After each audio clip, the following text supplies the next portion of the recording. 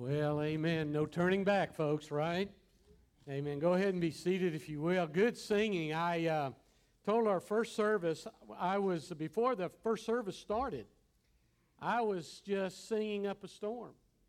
And some people came by and let me know that I probably will never make it here on stage. But I was singing anyway like I knew what I was doing. There was a little girl sitting right down there, and after they left, she came up to me, the little girl did, and she said, "Well, I think you're going to be a good singer one day." So I think maybe there's maybe a little bit of hope for me yet. Amen. Well, church, I'm glad you're here. It's Mother's Day.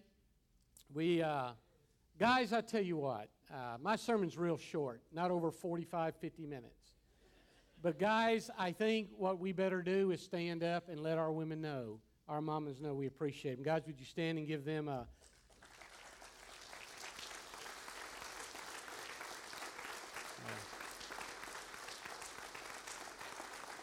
Thank you, guys.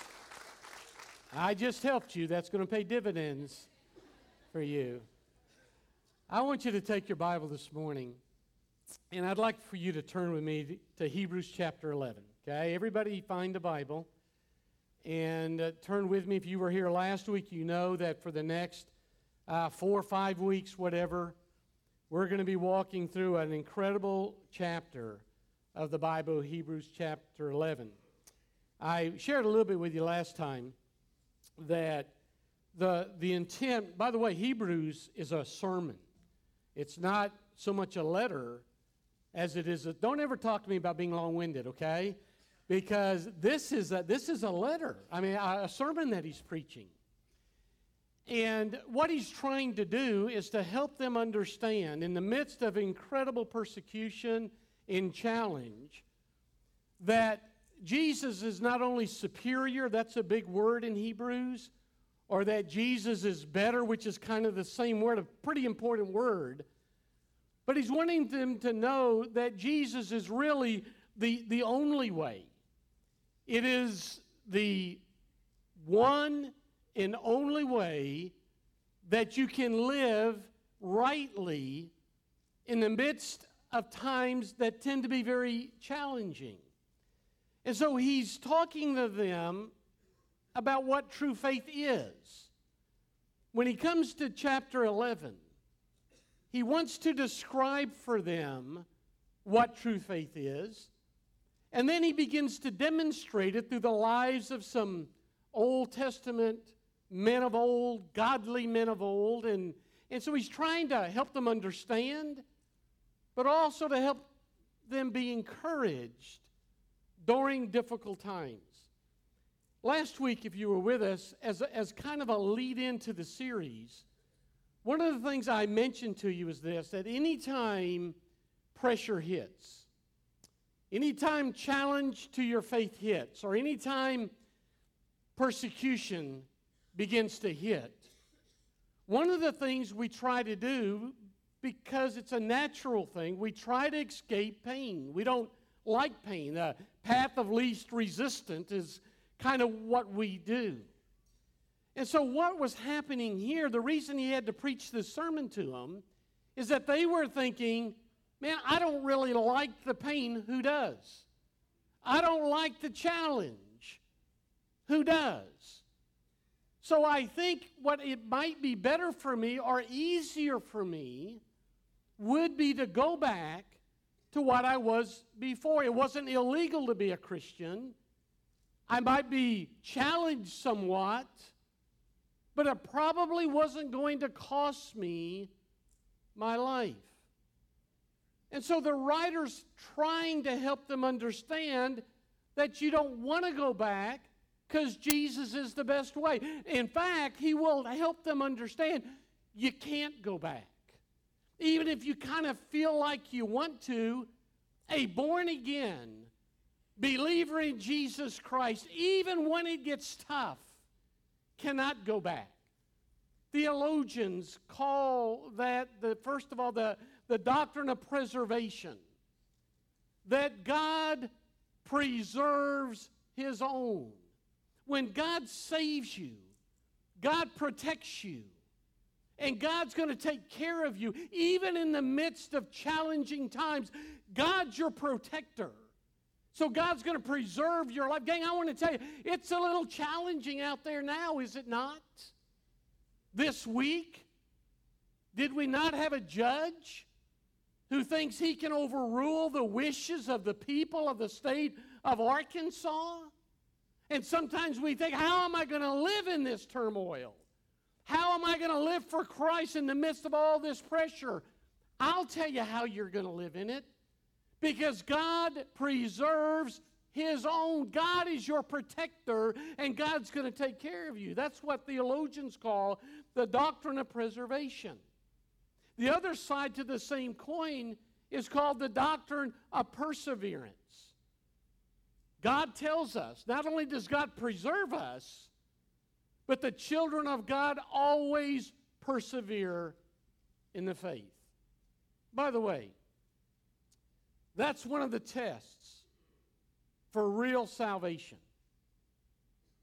Those who claim to be saved and yet fall away or turn away or try to escape away when times get tough, all that shows is they never had it to start with. Those who are of the faith are preserved by God, but they always persevere in the faith. Let me give you a couple biblical verses of that. Philippians 1:6. Paul says, I am confident that he who began a good work in you will perfect it. The word means complete it to the day of Christ. Who's doing the work? God's doing the work. And Paul says that God's not only started it, but God's going to complete it. I was talking to a friend of mine this week, and he's all upset and shook up. I want to die. God's not shook up, gang, about what's going on in this world.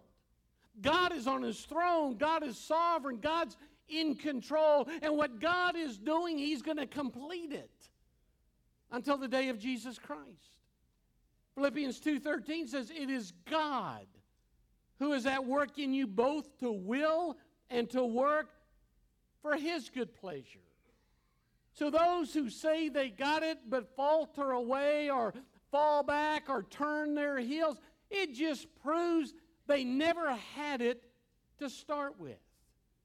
And the writer of Hebrews is trying to help them understand those kind of things. He's dealing with a group of discouraged, disillusioned believers who need a lift. Perhaps today you've been beat up. Perhaps today you're disillusioned. Maybe you're discouraged a little bit. Maybe today you need a little bit of bolstering in your faith. I believe Hebrews 11 can do that. I invite you to stay with us over the next several weeks as we explore this incredible chapter. Let me tell you what my goal is today, okay? First of all, is to give you a brief definition of what true faith is, okay? Secondly, I want to give you a brief description of what true faith is. Now, I want to underscore the word brief because some of you are thinking you've never been brief in your life. Well, when I talk about brief, it's kind of relative. You know, I think maybe 40 minutes or something, okay? No, it's not going to be that long. But we need to understand what faith is. We need to see how the Word of God describes it.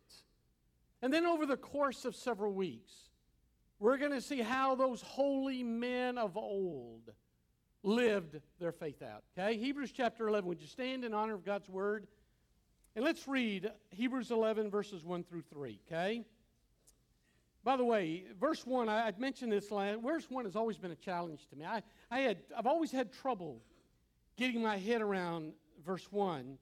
I think maybe I've understood it a little bit better. Maybe I can convey it to you, okay? Verse 1. Now faith is the assurance of things hoped for, the conviction of things not seen. For by it the men of old gained approval. By faith we understand that the worlds were prepared by the Word of God, so that what is seen was not made out of things which are visible. Let's pray. Father, I pray that in these next few moments, that God, you'll help me convey what I believe you had me study. I pray, God, that your Holy Spirit will have freedom to help illuminate into the heart of your people the revelation of the Word of God, to encourage those who need encouraging, to help all of us understand that we are victors in Jesus Christ. And even though a man might think he can overrule the people, you're still on the throne. And nothing happens in this world without your blessing, without your stamp of approval. Help us, God, today, I pray, in these next few moments. In Jesus' name, amen. All right, thanks. Be seated. I mentioned to you verse 1. He doesn't really define faith. He seeks to describe faith to us. But I tell you what I want to do. I want to give to you a definition. I want to do my best, anyway, to give to you a definition of faith. And there's a couple reasons why I need to do this. Number one, I think we as Christians tend to think that faith is something that we work up from within. We think that if it's kind of like being on a stationary bicycle. And if we get on the bicycle, and if we start turning the wheels, we're going to start generating some faith. And the faster we turn, the more faith we're going to get. And so we begin to think, well, what does it mean to live the Christian life on this stationary bicycle? It means to pedal with performance. So we begin to pedal, and we think we're generating it. And if I just go to church more often, I'm going to do it. If I tithe more, if I tithe more, I'm going to have more faith. And I'm going to do all these things, and I'm going to get all this religion, and faith's going to grow. But we're wrong. That's not the way faith works. You see, one of the dangers in our name it, claim it church culture today, someone call it blab and grab it, is that we think that we can just generate faith. We can manipulate God into doing and giving us everything we want to do. And if we can't get the moon, that it's not God's fault, it's our fault, so we've got to generate more faith. But folks, that's not what the Bible says. The Bible says it's a gift of God, not of works, lest any man should boast. Faith's external. It's a gift of God. It's objective before it can ever be subjective. It's got to be external to be a gift before it ever becomes internal and we make it work for ourselves. Faith is not in your righteousness. You're not righteous. Faith is not in self-righteousness. You don't have any. You can't have any. Faith is in the righteousness of Jesus Christ and what He did on a cross as He shed His blood for your sin. Faith is something that God gives to us after the heart is regenerated. He convicts us of sin. He draws us. We are regenerated or quickened. And He gives us faith to believe. It's a gift of God. He gives us repentance to turn from sin. And I think somehow in this culture in which we live and all this junk we see on TV, we think faith is something we've got to work up. And we forget that faith is a gift that God gives to us. Now, there's a second reason I think we need to have at least a good working definition of faith. And that is that we tend to segment faith into classifications. Somehow we give the impression that there's all different kinds of faith. And we preachers are the worst at it. I know you've been here with me long enough. You've heard me talk about saving faith. Then you've heard me talk about sanctifying faith.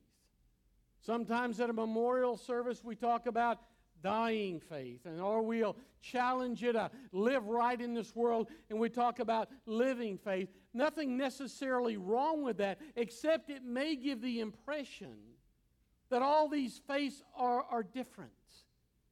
But it's not. It's one and the same, just different applications to the faith that God gives. Better would be this way. You were saved, that's justification. You are being saved, that's sanctification. You shall be saved, that is glorification.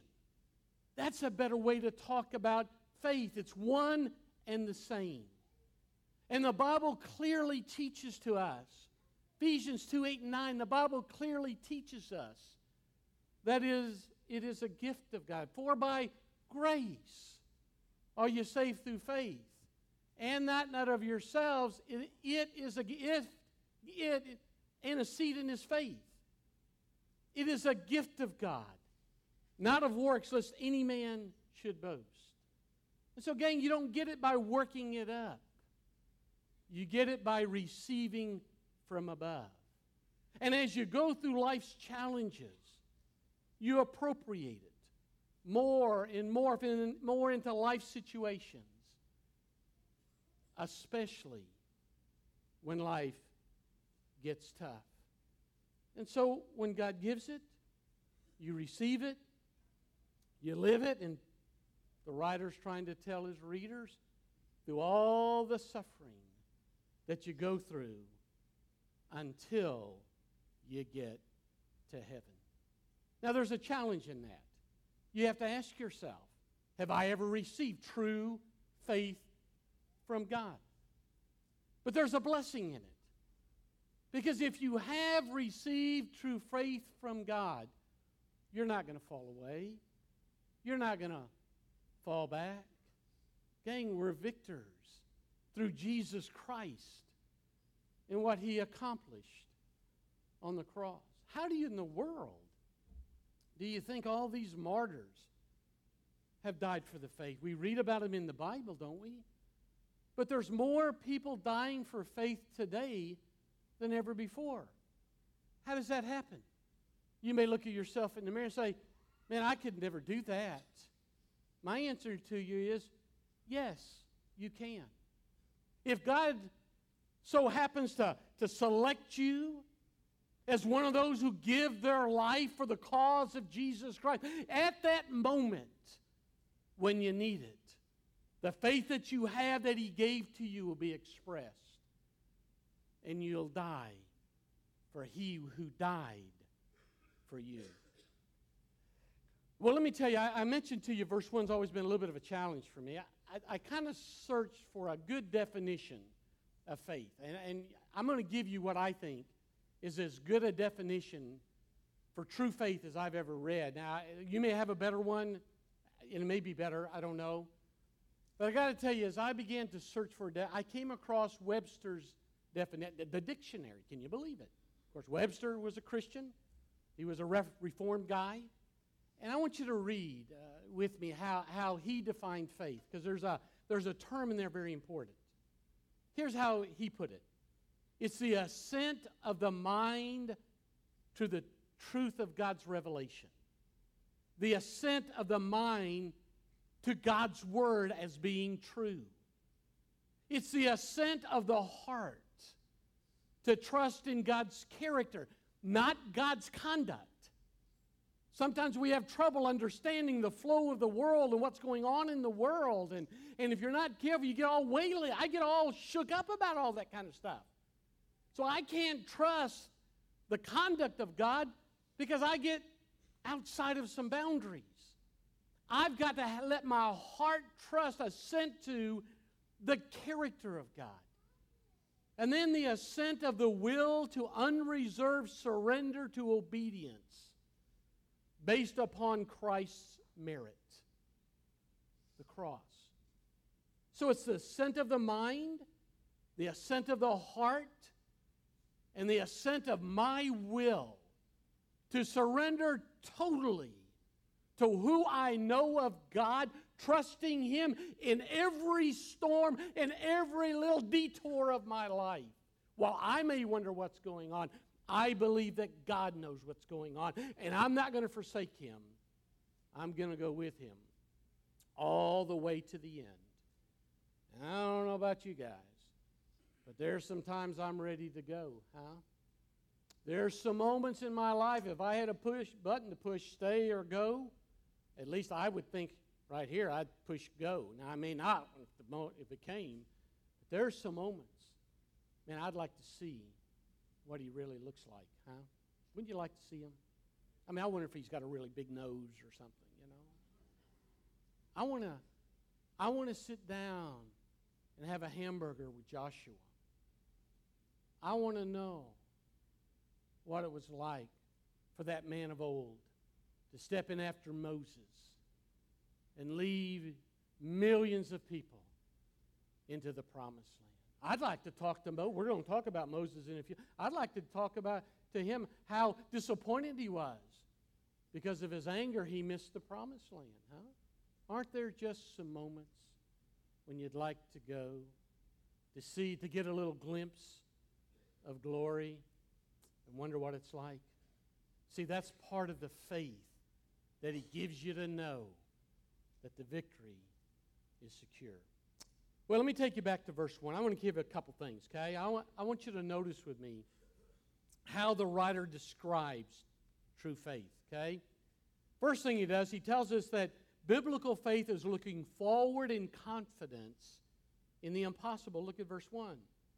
The assurance of things hoped for. Now, what does that mean? Well, the writer says that faith is the reality of your hope. Faith makes your hope real. The word assurance that he uses is a word which means to stand under, perhaps to be a foundation, maybe to be stability or substance in your life. Faith is the assurance that my hope is real. Now, a question needs to be asked. What am I hoping for? Well, faith gives you confidence in your hope, but your hope must be biblical. It can't be some whimsical thing that we find floating around in our churches today. Let me give you some examples of biblical hope. Titus 2:13. The Bible talks about the hope of Christ's return. We look to the glorious appearing of our great God and Savior, Jesus Christ. I want to tell you, I'll name that and I'll claim that. You know why? Because it's biblical. It's based upon God's revelation. How about hope for resurrection? 1 Peter 1:3. A living hope through the resurrection of Jesus Christ. I'll claim that. How about hope for glorification? 1 John 3:2 says, when he appears, we shall be like him, we shall see him. And it goes on to say, all of us that have this hope purify ourselves. How about this? A hope to reign with him. 2 Timothy 2:12, if we endure, we shall reign with him. Gang, I don't know what that means, okay? I've always felt like that I'll probably be a janitor or I will sweep a broom in glory. I don't know. But that's not what the Bible says to us. The Bible teaches us that if we endure, that's the term that's stressed in Hebrews to these people. If we endure, if we stand under the pressure, beloved, there's coming a day when we're going to reign with God. The faithful not only will survive, but the faithful will thrive one day. We're going to reign with Jesus Christ, the very one who shed his blood to cover our sin. We're going to reign. That's biblical hope. One writer said it this way: faith celebrates now the reality of then. Faith celebrates now the reality of the future. We look forward in confidence to what might seem to be impossible, especially if you're undergoing persecution as they were, especially if your faith is being tested as theirs was, especially if your body is suffering like theirs, like many of ours possibly is. Faith is looking forward in confidence to the impossible. Second thing, if you look at that second phrase there, conviction of things not seen. Faith is looking up in certainty to that which is invisible. It's seeing what can't be seen now, believing that it's just as real as you could see it. You see, faith doesn't require the eyes. It requires the heart, the spiritual eyes. A believer can live by faith because we believe that the unseen does not mean the unknown. It may be a promise that is yet to be fulfilled. It was to Abraham, wasn't it? I mean, Abraham got the promise. He didn't collect on it. It was down the road for his kids. Maybe this certainty of faith is something that God has promised that is yet to be. Maybe it's a plan or a purpose yet to come. Maybe it's in the heart of God that He has chosen to remain a mystery that He will reveal when He's ready. A plan, a purpose in the future. I've shared with you those of you that have been here these years with me, I've kind of shared my life with you or my testimony from time to time, and my 20s were a little difficult. And I was kind of bent on doing my own thing, my own way, and God had to do some pretty major, God and my wife, I call her the Holy Spirit, they had to do some major things in my life to kind of get my attention. And God then called me to ministry. And I remember going home and telling Mama had Alzheimer's, and it was beginning to get her, you know. I remember going home and sitting down with Mama. I said, Mama, God's called me to the ministry. You know what Mama said? Tommy? Tommy was her name for me. If it was Thomas Edward, I was in trouble. Mama said, Tommy, I always knew that God had set you aside. How did she know that? Huh? How did she know that? When our son was in his final year at Ouachita, we knew something was going on. Didn't know what. I just thought his grades were failing and he was too big to whoop, you know. But he called his mama and said, Mama, I have surrendered my life to missions. I want to be a missionary. Paula said, Jeff, I always knew that was God. How did she know that? How come I didn't know that? How did our mamas know things like that? You see, mamas have a little better intuition into God, don't they? Faith sees the invisible. Faith knows the impossible.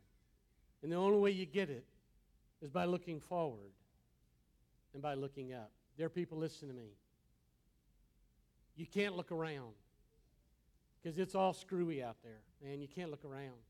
I don't understand what all this stuff's going on, man. I don't understand the speed of this ungodliness. I don't know what's happened to some of our things in our nation, how one guy can control the state by simply saying that's unconstitutional when he probably had never read the Constitution. If you look around, things are happening quickly before our very eyes that we can't quite understand. That's why when the writer, the preacher of Hebrews gave that verse, he says you got to look forward and you got to look up. You got to see that which is invisible, and you got to know what you think may be impossible when you're hurting. Look at verse 2 and 3 for a moment. For by it men of old gained approval. By faith we understand that the worlds were prepared by the Word of God for this purpose. What is seen was not made out of things which are visible. Let me give you something. This will be a good Mother's Day conversation at the table, okay? You don't have to see to believe, but you got to see to believe. You got it, Tony?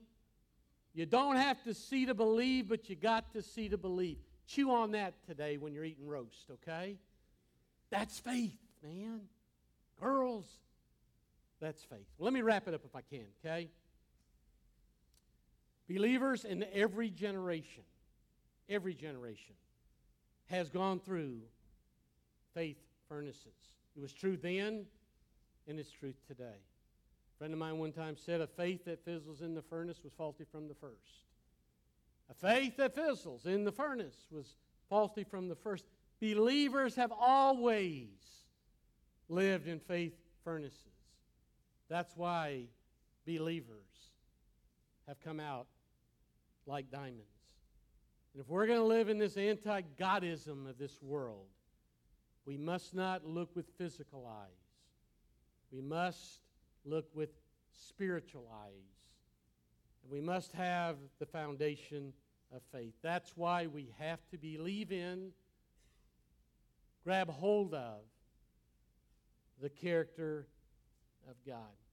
Let me close with a couple statements that I think we're going to put them on the screen for you. A couple statements. One guy wrote this. Here you go. Faith provides the firm ground on which we stand, waiting on the fulfillment of God's promise given to us in the Word. I like that, man. Faith provides the firm ground on which we stand, waiting on the fulfillment of God's promise given where? Circumstances? The wind of culture? His revelation. The inerrant, the infallible Word of God. That's the only place you can get it. J.C. Ryle wrote this, and this convicted me this week when I read it. Here's what he said, or here's what he wrote. In walking with God, a man will go just as far as he believes and no further. His life will always be proportioned, notice, to his faith, his peace, his patience, his courage, his zeal, his works. All will be according to his faith. A man will go no further than his faith. And where does faith come from? From God. And He places it as a gift into our hearts. And all we do is we allocate it as we go through some of the challenges of this life. I have a question and we close. How is your faith? How's your faith today? Do you have it? Have you received it? Not of works, lest any man should boast. It is a gift. Have you received God's gift of faith, of eternal life? Have you? Are you exercising it? Then are you buffeted all the time? Are you anxious? I shared our first. You guys know me pretty well. I have an anxious type personality. There's an anxiousness. I always seem to live with anxiousness. You know, we take the offering, and Don doesn't even look what the offering is. I said, Don, he said, be all right. I said, I hold my breath till they get through counting on my day. There's always been that part of me. That statement challenged me. Maybe it challenges you. How is your faith, huh? Do you have faith? Do you? I want to tell you what carries you through eternity. The gift of faith. For by grace are you saved through faith. And not of yourselves. It's a gift of God. Not of works, lest any man should boast. Let's pray. The moment Stu is going to come, and we're going to have a time of response. There'll be some getting ready to be baptized. How's your faith, folks? We're going to be here at the front. Maybe you just need some encouragement. These folks were disillusioned. Maybe we need to encourage you. Or maybe you have a decision we can help you with. Father, in these next few moments, God, help us to explore in our heart, to confirm in our heart that we have the gift of faith from you. And then, God, help us to exercise it, to live it in a way that glorifies you in this world. I pray this in Christ's name. Amen. Let's